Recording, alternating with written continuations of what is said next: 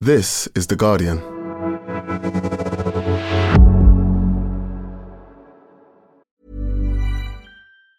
Tired of ads barging into your favorite news podcasts?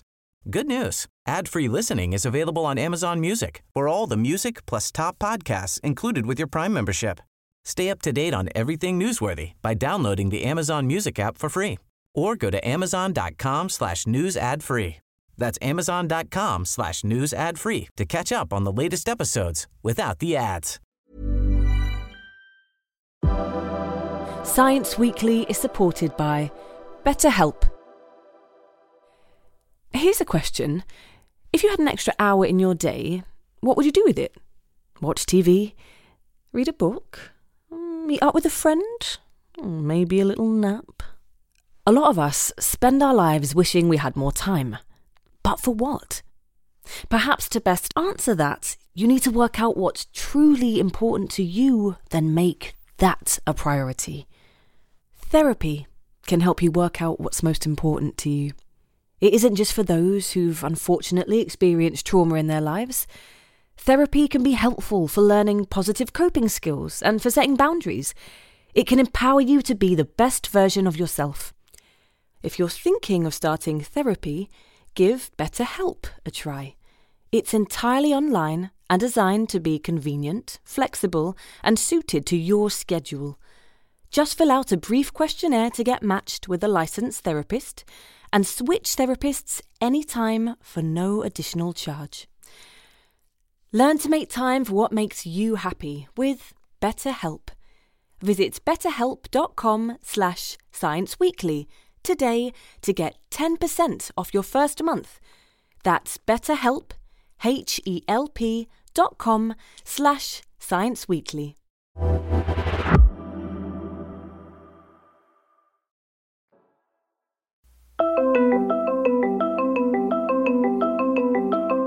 After decades of delays and billions of dollars over budget, the James Webb Space Telescope finally launched in 2021. Décollage liftoff from a tropical rainforest to the edge of time itself, James Webb begins a voyage back to the birth of the universe.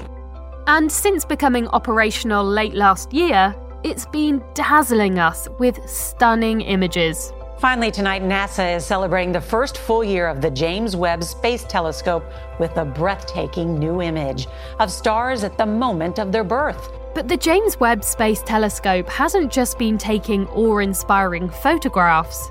It's been making discoveries that are baffling scientists. One of the scientists I spoke to said it's bananas. Like, it was completely sort of different from what they'd expected. So what have we learned from James Webb this year? And how is it transforming our understanding of the universe? From The Guardian, I'm Madeline Finlay, and this is Science Weekly. Hannah Devlin, science correspondent for The Guardian. The James Webb Space Telescope has been in space for almost 2 years now, and I really can't believe how quickly that's gone. So perhaps you can help us familiarise ourselves with JWST again. What do we need to know about this telescope? Okay, so this is a telescope that's in space to start with, as the name suggests. And it's a partnership between NASA, the European Space Agency, and the Canadian Space Agency. And it's something that astronomers have been waiting for decades. There's people who've been planning studies for it, since the late 90s when it was first commissioned. And it's really been seen as the successor to the Hubble Space Telescope, and which brought us all these spectacular images of the universe. If you've seen a picture of the Horsehead Nebula or, any of those iconic images, it'll probably have been taken by Hubble. And the James Webb, it is taking things up a level. It's much bigger than Hubble, and it's also about 1.5 million kilometres away from the Earth, and it's in orbit around the Sun. And what that allows you to do is it takes it out of the sort of interference of the Earth's atmosphere. It's shaded from the Sun by the Earth. So it's got this side that's incredibly cold. And that allows it to pick up the faintest, most distant light from the very earliest stages of the universe. And it also allows it to capture details of distant planets in other solar systems that we've never even been able to dream of being able to capture before. So there's been sort of all this anticipation, and I think it's fair to say that it really has delivered. I mean, even the people who've been planning these studies have been pretty blown away with the type of images and the data that they've been getting back.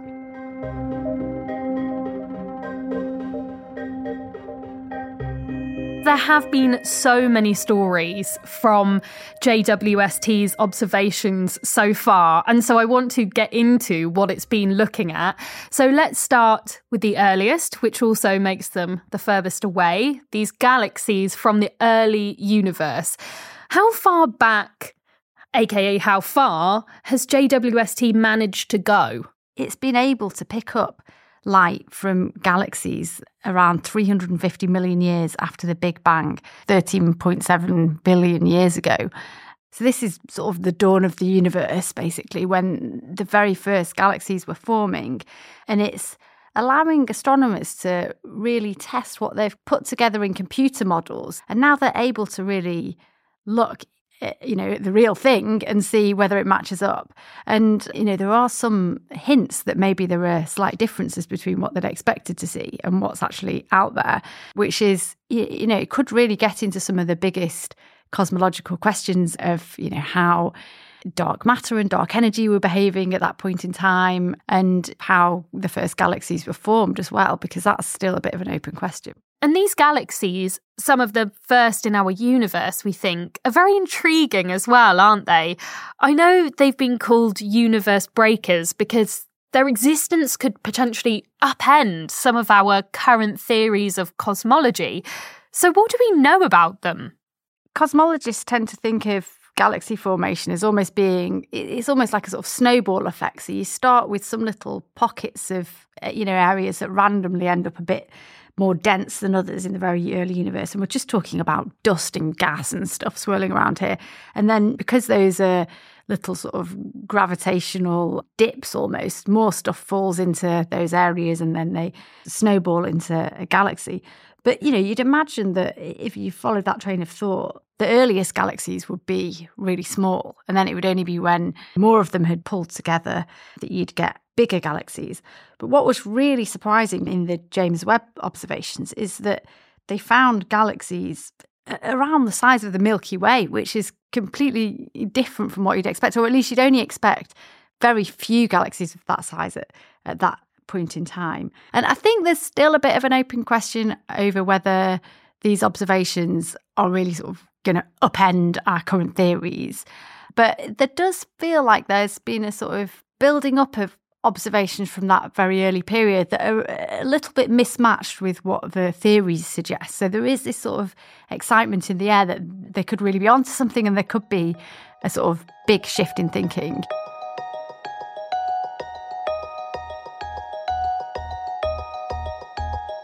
So, zooming forward to today, or closer to the present time, one of the other purposes of the telescope is to study exoplanets, so planets that are outside our own solar system. And 2 months ago, the telescope discovered the catchily named K2-18b. Why did this particular one excite some scientists? So one of the really exciting things that James Webb is able to do is not just look at the exoplanet and spot that it's there and measure its size, but also it can detect what chemicals are present in the atmosphere of these exoplanets. And that could indirectly give you clues to whether that planet might be habitable, whether it might have the sort of conditions that would favour life as we know it on Earth at least. And so there have been various different planets out there that have been targeted. And one of the most exciting ones to come back so far was this planet K2-18b, which had signs of a possible liquid ocean on the planet. So they're not getting pictures of these planets. They're taking the spectra of the atmosphere and they're basically measuring the starlight as it's just being filtered through the atmosphere of the exoplanet. And depending on what gases are in the atmosphere, different bits of the starlight get absorbed. So they're looking for basically missing bits of the starlight, and then that's kind of telling them, okay, there's a bit of hydrogen there that's absorbed that bit of the spectrum. So on this planet, they discovered a balance of gases. So they found methane and carbon dioxide, and sort of plugging those measurements into their models, it hinted that the conditions where you'd get that particular balance is likely to be when you've got an ocean, or at least there's some kind of hints that there could be an ocean. So chemical signatures that indicate water are a hint that there could be life on a planet. But what else would we be looking for? Often what astronomers or astrobiologists are looking for are signs that they've got what they call the big 6 elements that are related to life. And they're the things that we know are essential for life on Earth. So it's carbon, oxygen, hydrogen, nitrogen, phosphorus and sulfur. So that's one thing that they're looking for. And then they're also looking for sort of balances of gases where there's something a bit off that you wouldn't get just through geological processes like volcanoes or cloud systems, which could hint that there's some sort of biological process going on. There's something producing carbon dioxide or a different chemical process than what you would get just with rocks and sunlight and geology. Well, on that point, JWST turned up yet another mystery, something called Jupiter Mass Binary Objects, or JUMBOs, a name I can definitely get behind. And despite being planet-sized, we don't actually know what they are, because in other ways they seem more like stars. So right now they're defying classification. Tell me more about that. Yeah, so this is a slightly different kind of observation, and this is from team at ESA, who they were inspired to look for these objects based on some observations they'd done with ground-based telescopes about a decade or so ago, where they were looking in nebula. So these are the sort of big clouds where stars are formed, and they found these very small objects that almost seem to break the limit for how small you can get a star to be. And so they decided to basically point James Webb in the same direction and ask that question, how small do these things go down? And so it was a really big surprise when they looked. They found these objects that are about the size of Jupiter. And in particular, they found pairs of these objects rotating about each other. And so this was really intriguing because, first of all, you shouldn't be getting kind of Jupiter-sized star-type things. Like stars shouldn't be able to form that small. But the fact that you were getting pairs of them seems to rule out the idea that they're just a planet that's been like kicked out of orbit from its star and just found itself in this cloud, floating freely and not connected to anything, because it feels unlikely, or at least this is what the astronomers said, and it kind of makes intuitive sense that you would get 2 of these things kicked out and then end up neatly orbiting each other. That sounds very exciting. And on the theme of strange worlds, and particularly worlds that frankly don't sound very habitable, last week you reported that the telescope had also revealed a planet where it rains sand. So talk me through that discovery and why it's been called the Candy Floss planet.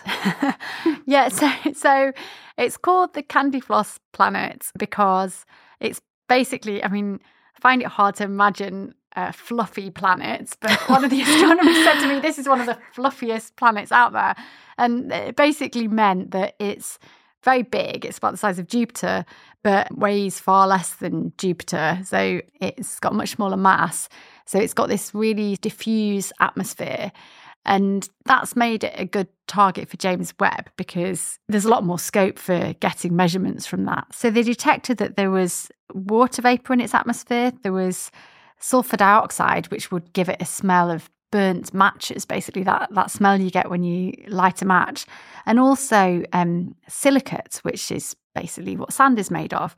And through the measurements that they made, they could see that there were sort of peaks and troughs of this silicate signature coming and going, which they've deduced was because there were clouds in the atmosphere, and not water vapour clouds, but clouds made of sand.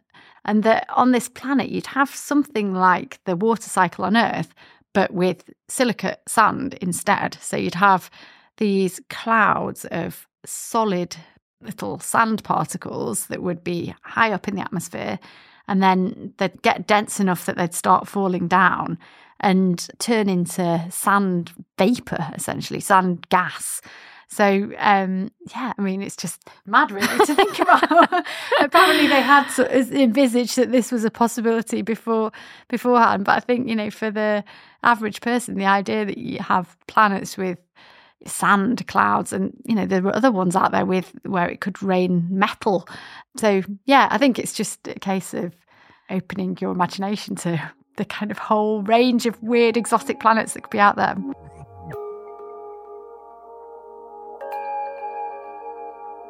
Hannah, James Webb is obviously astounding all of us. It's amazing, even the scientists who are going through all this data that's coming back. But we're also getting just absolutely stunning images of our universe. And when I look at them, I find they give me a real sense of awe and amazement, actually in a time where that can feel hard to come by. And to me, that also seems like a really important part of this telescope. Yeah, I completely agree. And I think that it's something that the scientists and any member of the public can share, this sense of wonder at, how big the universe is, how amazing it is, all the mysteries that are out there. The sense that it gives to you of you being this tiny speck in such a vast, wondrous universe. Shared sense of inspiration and awe, really. As you said, it's not every piece of news can give you that.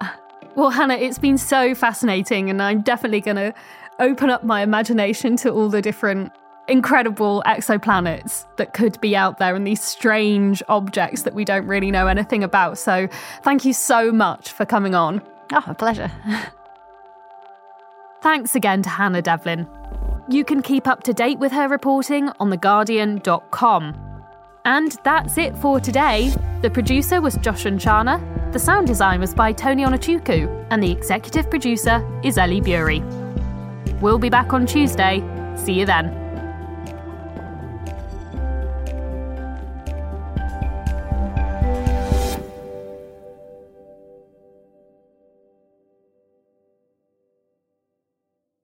This is The Guardian.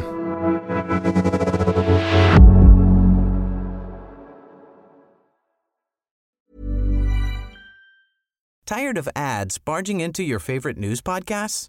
Good news. Ad-free listening is available on Amazon Music for all the music plus top podcasts included with your Prime membership.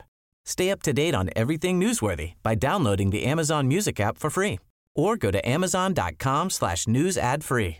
That's amazon.com/news ad free to catch up on the latest episodes without the ads.